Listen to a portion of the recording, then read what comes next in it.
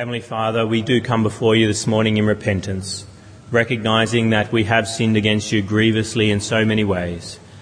But Lord, we turn from our sin this morning, ask for your forgiveness, and ask for your blessing as we read your word together. Lord, we pray that as we look into your word, that you may awaken renewed repentance in our hearts, but also renewed resolve to live more in accordance with your word.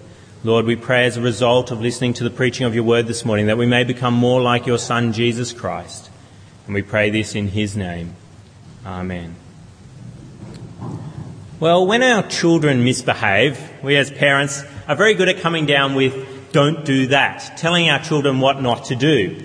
But whenever they do something wrong, we also try, we often fail, to give them an opportunity to do what is right. So you don't just say, "don't do this," we say, "do this instead." And so it's sometimes a matter of, don't hit your sister, be kind to your sister instead. Maybe give her a cuddle, maybe give her a kiss instead of hitting and hurting your sister. You're meant to be kind to your sister, not hurt your sister, is one of the things that I often have coming out of my mouth.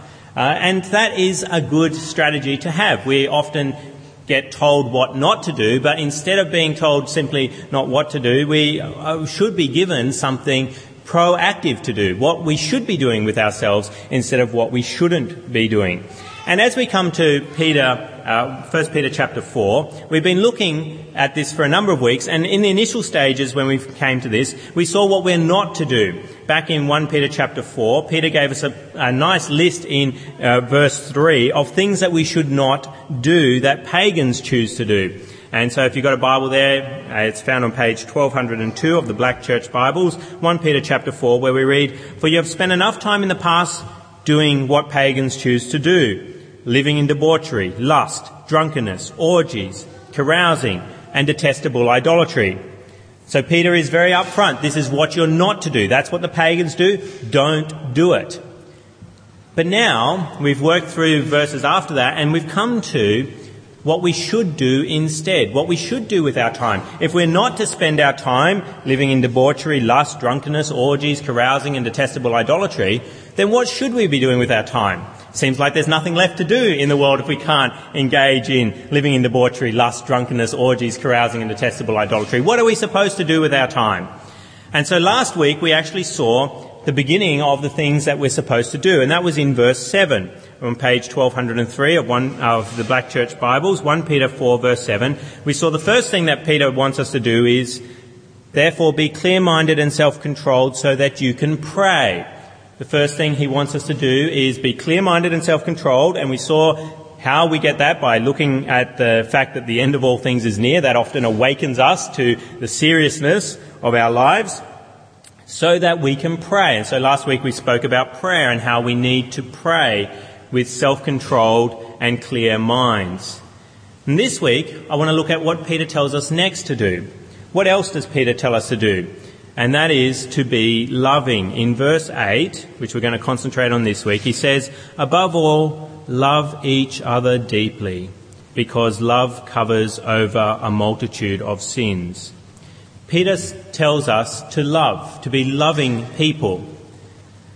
But how are we supposed to express love? There's many different ways that love can be displayed. If we're Christians and we're supposed to be loving, how does that love, what does it look like in our lives? Because we can love different people. Who are we supposed to love, Peter, we could ask? How is our love supposed to be prioritised? There's so many other things we can do with our time. Where is love on our priority list? What does love actually do? How does it manifest itself, we could ask Peter. And what sort of type of love are we supposed to have? Is a superficial love okay, or are we meant to go deeper? How is our love meant to be displayed? And so that's what we're going to look at this morning, because I think Peter answers those questions for us in 1 Peter chapter 8. He doesn't just tell us love, be loving people. He gives us some extra information as to how that love is shown. And so my first main point this morning about the love that we're supposed to show is that we're supposed to love each other. This is answering the question of who we're supposed to love. And he says, love each other. If you want to follow along with my main points this morning, they're on the back of the church bulletin there. And so the first thing we're meant to notice about the love that Christians show is that they're meant to love each other.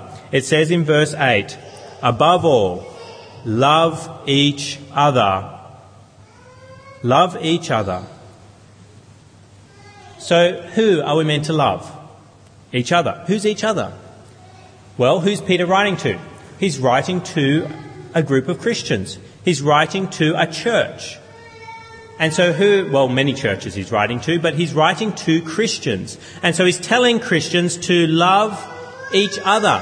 Christians are supposed to love one another. We are supposed to love everybody. We're supposed to love our enemies, Jesus tells us. We're supposed to love those people who mistreat us. And so, yes, we are supposed to do that. But Peter is singling out here a particular aspect of Christian love that we're supposed to follow, and that is to love each other, to love other Christians.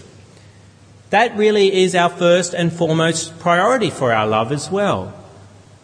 When we look around us at the people of the world, we're meant to love them all, but we're meant to have a particular priority of love for fellow Christians, for our brothers and sisters in Christ. And Paul says this too in Galatians chapter 6. He says, therefore, as we have opportunity, let us do good to all people. Okay, let us do good to all, he says, especially to those who belong to the family of believers. Especially to those who belong to the family of believers. And Peter is saying that here as well. He's giving us a command. Not saying don't love your enemies or don't love other people outside the church, but he's saying make sure you love each other. Love one another. Have that as a priority in your life, to make sure you know the people who are your brothers and sisters in Christ and love them. And of course, to do that, you actually do have to know who they are. You have to be committed to some brothers and sisters in Christ by attending a local church, being involved at a local church, and then not just coming along to church and then skedaddling afterwards before the last hymn is even finished. Because how are you going to love those people if you never actually speak to them? And so Peter wants you to love each other by getting to know each other, committing yourselves to a church, and then loving those people at the church. Now, how should you prioritise this love that we have for each other? There's many things that you could do with your life. Where does love fit on the scale of things to do? Now, that's what Peter addresses at the beginning of verse 8. He says in verse 8, above all, love each other deeply, because love covers over a multitude of sins. And so my second main point this morning is love above all. Love each other above all. Peter wants love to be the number one priority in your life. He says, above all things, love should be what you're showing to people around you. And this is what Jesus taught us as well. What did Jesus teach? Someone came to him and asked him, Teacher, which is the greatest commandment in the law? There's lots of laws there. Which is the greatest?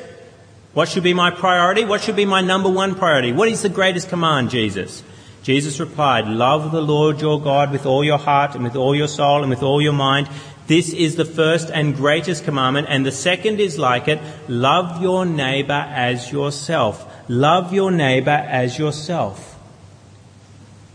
What Jesus is saying is basically, if you sum up the whole law, you put it into one command, it's to love your neighbour as yourself. It's to love.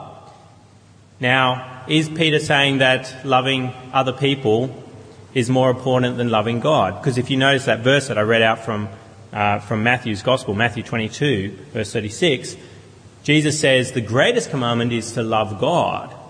And the second is like it, love your neighbour as yourself. And is Peter saying in verse 8 here, above all, love each other, actually supersedes love for God? Well, no, he's not saying that. But he's already said what should be really first on our list of things to do if we're not living in debauchery, lust, drunkenness, orgies, carousing and detestable idolatry. What are we supposed to do? Verse 7, the end of all things is near, therefore be clear-minded and self-controlled so that you can pray. He's commanded you to pray, and then after that he says, above all else, he's saying, love each other deeply. You should have a right relationship with God first and foremost. As Jesus says, that's the greatest commandment, love God, but then love your neighbour as yourself. Love each other. You're meant to have a praying relationship with God and then love your neighbour as yourself. And Peter has brought out a particular emphasis, love the brotherhood of believers. Love your brothers and sisters in Christ in particular. Now, why would Peter risk that misunderstanding there? That saying above all, love each other deeply, that you might think that it's loving your neighbour, loving your brothers and sisters, is more important than loving God. I think because he wants you to see how closely connected love to your brothers and sisters is in relationship to your prayer life. We've been looking at this book of 1 Peter fairly slowly for quite some time. We had a break and came back, and so you may not remember some of the sermons before we returned in 1 Peter chapter 4 about the importance of the relationship that we have with others when it comes to our prayer life. Look back in 1 Peter chapter 3 verse 7.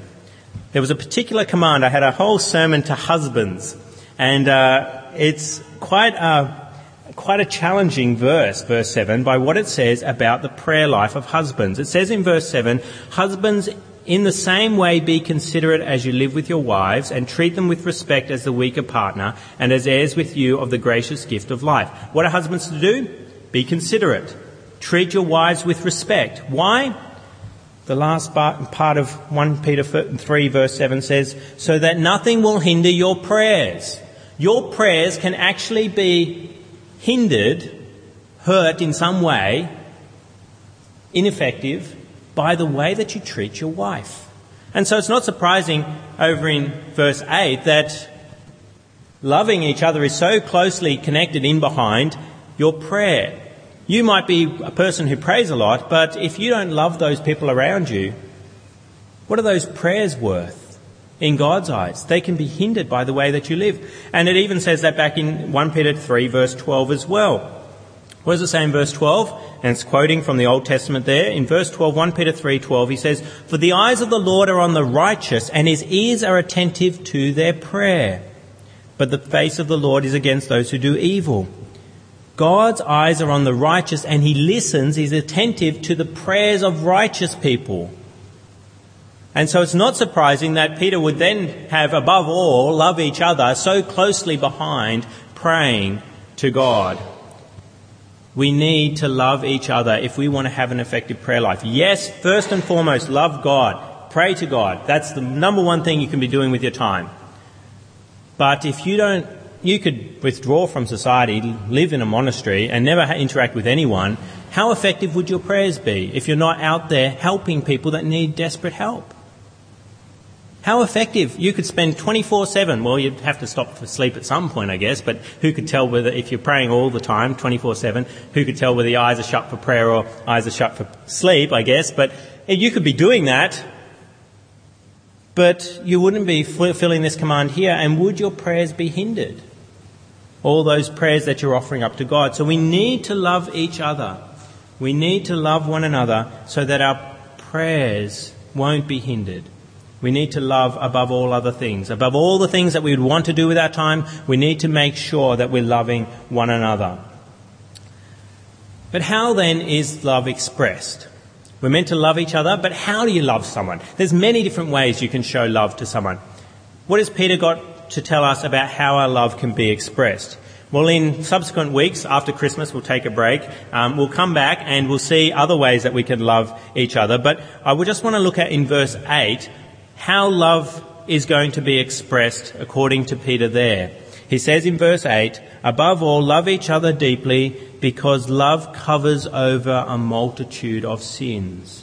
And that's my third main point this morning, is love to cover sin. Love to cover sin. If we love one another, we actually cover up sin. Now, what does that mean? Some commentators and Roman Catholic scholars particularly love this verse because they think that it's teaching here that when you love someone, when you do a good work, it actually atones for one of your sins. So when you've hated someone in the past and then you show love to somebody, what happens? That sin is scuttled away and cleaned up. because of the love that you have shown. So when it says there, love each other deeply because love covers over a multitude of sins. Yes, you may have hated someone a lot in the past, but if you just start to love some people, it'll cover over that multitude of sins. But the rest of the scriptures do not teach such salvation by works, that sin is cleansed by our good works. No. Scripture teaches us quite clearly that the only way to be cleansed of your sins, to have your sins covered over by God, is by God to do it himself with his Son at the cross. And it's through our faith in that act that God cleanses us. Ephesians 2 says, "For it is by grace you have been saved through faith, and this not from yourselves, it is the gift of God, not by works, such as loving each other, so that no one can boast." Loving each other will not take away your sin. It will not save you. The Bible is quite clear on that. So what does Peter mean here? Well, Peter means that when we love others, it means that we cover up their sin that they've committed against us. And Paul would agree. Paul defines love in many ways in 1 Corinthians 13, and he says in verse 5, "Love keeps no record of wrongs." People commit wrongs against you all the time. But if you love that person, you keep no record of those wrongs. You forgive them. You let those wrongs go. And that is how Peter wants love to be expressed between brothers and sisters. He wants forgiveness to be shown between one another. It's so true. Where love is lacking, every word is treated with suspicion. Every action is liable to misunderstanding. Conflict abounds. It's so easy when someone says something to you, if you aren't loving that person, you'll just misunderstand. You'll treat them as their enemy at all times, and so you'll twist their words, and they may not have meant something insulting even. But you will think that they were insulting you. You'll get offended. But where love abounds, small offences and even big offences can be covered over. Someone insults you, someone does something to you, you let it go because you love that person. It covers over their sin. And so that's what we should be doing. If you are going to fulfill this command of Peter where he says love each other, it should be that is expressed by the way that you forgive others. What does it mean to forgive someone? Well, Peter said, keep no record of wrongs.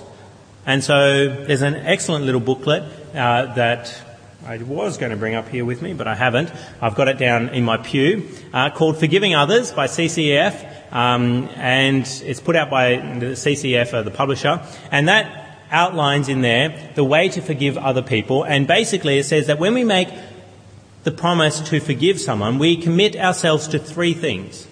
We commit ourselves to saying, I will never bring this offence that you have committed against me up with you or use it against you.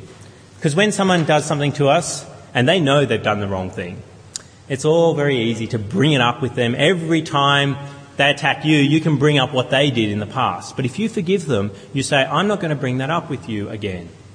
Secondly, you promise, I will not bring this up with others and gossip and malign you. So firstly, you don't bring it up with the individual themselves. Secondly, you don't bring it up with others. And if there's something we struggle with in forgiveness, it is letting a sin go and not tell anyone else about it. And then thirdly, we promise, I will not bring this offence up to myself and dwell on it. So firstly, you don't bring it up with the other person. Secondly, you don't bring it up with other people. Thirdly, you don't even bring it up in your own mind. If you feel the knowledge of that past offence coming up in your mind, you suppress it. You say, I'm not going to think about that. I've forgiven that offence. I'm going to let it go. That's what it means to forgive someone. And that's what Peter is getting at here. Love covers over a multitude of sins. You're covering them up. You're suppressing those sins that they've committed against you and forgiving them for what they've done. But then the question is, well, how many times do I have to do that? How many times do I have to forgive others? Do they get 3 chances with me, and after that I don't have to forgive them? Well, that brings me to my fourth main point this morning. Love to cover a multitude of sins. Did you notice that extra word that Peter slips in there in verse 8? Above all, love each other deeply because love covers over a multitude of sins. Many sins are covered by the Christian. That's what we're supposed to be doing. And this is a thing that was common at the time of Jesus to try and consider is, how many times do you have to forgive your brother? How many times do you have to forgive those around you when they've sinned against you? And Peter comes up to Jesus and asks, Lord, how many times shall I forgive my brother when he sins against me? Up to 7 times? I'm really generous. I give people 7 chances, not 3 strikes and you're out. I give them 7 strikes and then you're out. Is that how many?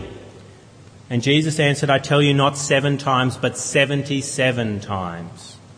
And really, he's getting at there, not 77 strikes and then you're out. He's going, you just keep on forgiving and forgiving and forgiving and forgiving. A multitude of sins is what Peter says there. As many times as people sin against you, you have to be ready to forgive them because you love them and you want to show that love by the way that you'll forgive them for many sins. Now, you may think, is it necessary for Peter to command Christians to love one another so that sin is forgiven many, many times? Well, sadly, yes. Churches are full of sinners. Some people look at churches on the outside and they think, you all think you're so righteous in there. But it's not true. People in churches should be the ones that know particularly clearly how unrighteous they are in comparison to other people outside the world. Most of the world thinks that humans are essentially good. It should be, but Christians, if they truly understand the human heart, they know what the Bible teaches and that humans are essentially bad. And so if the Christians inside the church are essentially bad, well, of course there's going to be many offences committed against one another. Churches are often filled with people who are very bitter against one another for things that people have done. And it can go back decades. And whole families get involved because of the offence that another family committed against another family. And it wasn't done to them personally, but it was done to their grandfather. And so they don't forgive that other family. It goes on for years. And so there's the sin of the actual act itself, which we shouldn't minimise. Sin is sin and it needs to be dealt with. But it should be ready to be forgiven because that is a sin in itself, the unforgiving nature that we often have, which is really just linked to our pride. We think, I am so good, I would never do that, and so I can hold that against you. It's linked in with our pride when we've got an unforgiving spirit. We haven't realised how bad we are and how much we need others to forgive us, just like they need us to forgive them. And so we need to be told by Peter here, above all, love each other deeply, because love covers over a multitude of sins, because churches are full of sinners. And if someone hasn't sinned against you in this church yet, it's only a matter of time. And when that happens, you have to be ready to forgive them. Why? Because if we don't forgive one another, we will devour ourselves. I mean, Peter has written this letter, as I keep saying again and again, to people who are suffering for the faith. The whole letter is about suffering and ways to encourage you when you get persecuted for being a Christian. And what does a Christian need if they're getting attacked from without? Do they need to get attacked from within as well? Imagine a church that's being persecuted for the faith and yet they're eating one another as well as being eaten from the outside. It's just ridiculous. If you're getting persecuted for being a Christian, the last thing you need is another Christian withholding forgiveness from you. Always bringing it up with you, bringing it up with other people, bringing it up in their own mind and smouldering on it. It's the last thing you need. And so Peter, I think, rightly comes along to persecuted Christians and says, above all, love each other deeply, because love covers over a multitude of sins. So we've seen this morning we're to love each other, meant to love each other above all things. We're meant to forgive each other for many sins. But you may be saying, but it's so hard to love others, forgiving them multitudes of sins. But that's why Peter gives us advice about how to love here also in verse 8. He says, above all, love each other deeply, because love covers over a multitude of sins. And that's my 5th main point this morning. Love deeply. Love each other deeply. We're commanded to love each other deeply here. What does deeply mean? What does that Greek word mean? Well, it can mean earnestly. It's got the idea of stretching out. It was actually used for when runners stretched their muscles as they were running so that they could go as far as they could. Or another Greek writer used it to express a horse being made to go at full gallop. And so It means to exert oneself to the fullness of your power. And that's what Peter is saying we need to do when we forgive others. It is hard to forgive others. We are so proud and we don't like to do so. But we have to work at it. Stretch our muscles. Stretch them so that we express love to that person and forgiveness to them. We've got to love them deeply, even if it costs us greatly. When you stretch a muscle out, it hurts. And it may hurt you greatly to forgive someone. But you have to do it. You have to. Peter tells you to.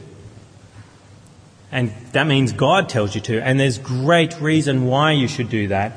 Why you should love them deeply. And that leads me to my last main point, which isn't found in the text, but I can find it elsewhere in the Bible. My last main point this morning about our great motivation is my sixth main point, love because of God's love. Love because of God's love.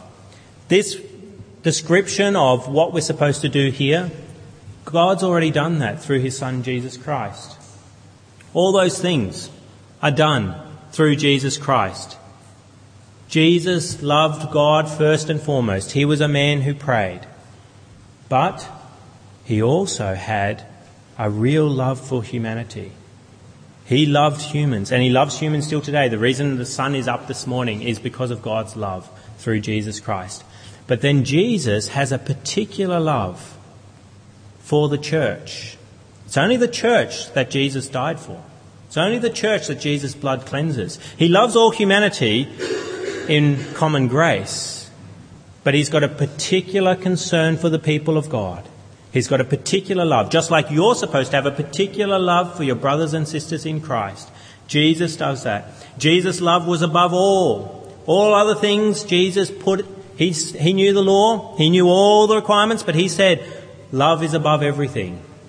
That's the greatest commandment. Love God, love your neighbour. That is above all things. And Jesus did that by the way that he lived and the way that he lives today. And the love of Jesus also covers over a multitude of sins. I already spoke about it briefly, but I want to speak about it again because it's such an important point. Where I said because love covers over a multitude of sins, I said that's about forgiveness. It is about forgiveness. And Jesus showed that. He covers a multitude of our sins at the cross. Our sins are serious offences at God. God didn't sweep them under the rug. He paid for them with Jesus' blood. We have forgiveness. Why? Because of the love of God and the love of his Son, Jesus Christ. It's the love of God that covers over a multitude of your sins. Because it's not just one sin that Jesus forgives. He forgives a multitude of sins. He forgives every sin of yours if you trust in him. All your sins are paid for. Now you may say, it didn't cost Jesus much. Well, what does it say there about the way we should love each other? Love each other deeply so that your muscle is stretched in the way that you forgive others. Was Jesus' muscles stretched at the cross? Yes. It cost him his life to forgive you, to cover over a multitude of sins. He made sure he loved people above everything, above his own life. He was ready to give it, and then he did give it. He loved deeply as no one else has ever loved deeply. And so, if that's the love of Jesus, then we should love each other like that as well. We are always aspiring to be like Christ, to be Christ-like. And if that's the love of Jesus, then that should be our great motivator for being loving as well. And if you're not a Christian here this morning, I want to encourage you to consider the love of Jesus for you. That if you repent of your sins and trust that Jesus Christ died for you, then all that's described there about love is done for you, between you and God. Jesus loves you deeply and covers over a multitude of your sins. I encourage you, there's no other greater thing you can do than accept Jesus' offer to have your sins covered. And then you can have a greatest motivator on the planet to love others around you. You'll be a nicer person. You'll be a more loving person because you will know how much God has forgiven you, so you should be ready to forgive anyone, anything they do against you. And so if you are a Christian here this morning, do you love the family of believers above all else all else that you can do with them? Do you show them love? And particularly in forgiving their sins, deeply, and many of them, because God has forgiven you? Or do you bear grudges, withholding forgiveness, bringing it up, not necessarily with that person, but with other people, or not necessarily with other people, but always in your mind, you keep remembering what someone's done against you? Is that you? If that is you, then I would ask you to seriously consider whether you understand the love of God for you and the way that he has covered over a multitude of your sins. Because if you don't understand that, then it's not surprising that you hold people's sins up against them, in your mind, with others, and even with them. And so I encourage you to keep going back to the cross. It is so central to the Christian life. It is the great motivator for everything good that you will do, including loving each other, above all, deeply, and because love covers over a multitude of sins. Let us speak with our God now.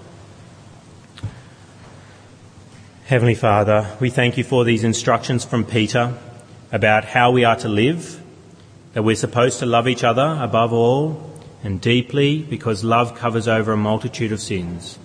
We thank you, Lord, that you do not just simply give us this command, but you also have shown in the pages of your word that you have done this, that you have practiced what you preach.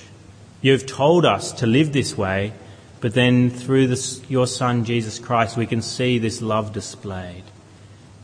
It is so wonderful to know that the love of Jesus has covered over a multitude of sins, not of other people, but of ourselves as well. Lord, it is so wonderful to know that we have forgiveness with you. And so, Lord, we pray that we may indeed fulfill this command and forgive others, covering over a multitude of sins that they may commit against us, because we love them, because you loved us. And we pray this in your Son's name. Amen.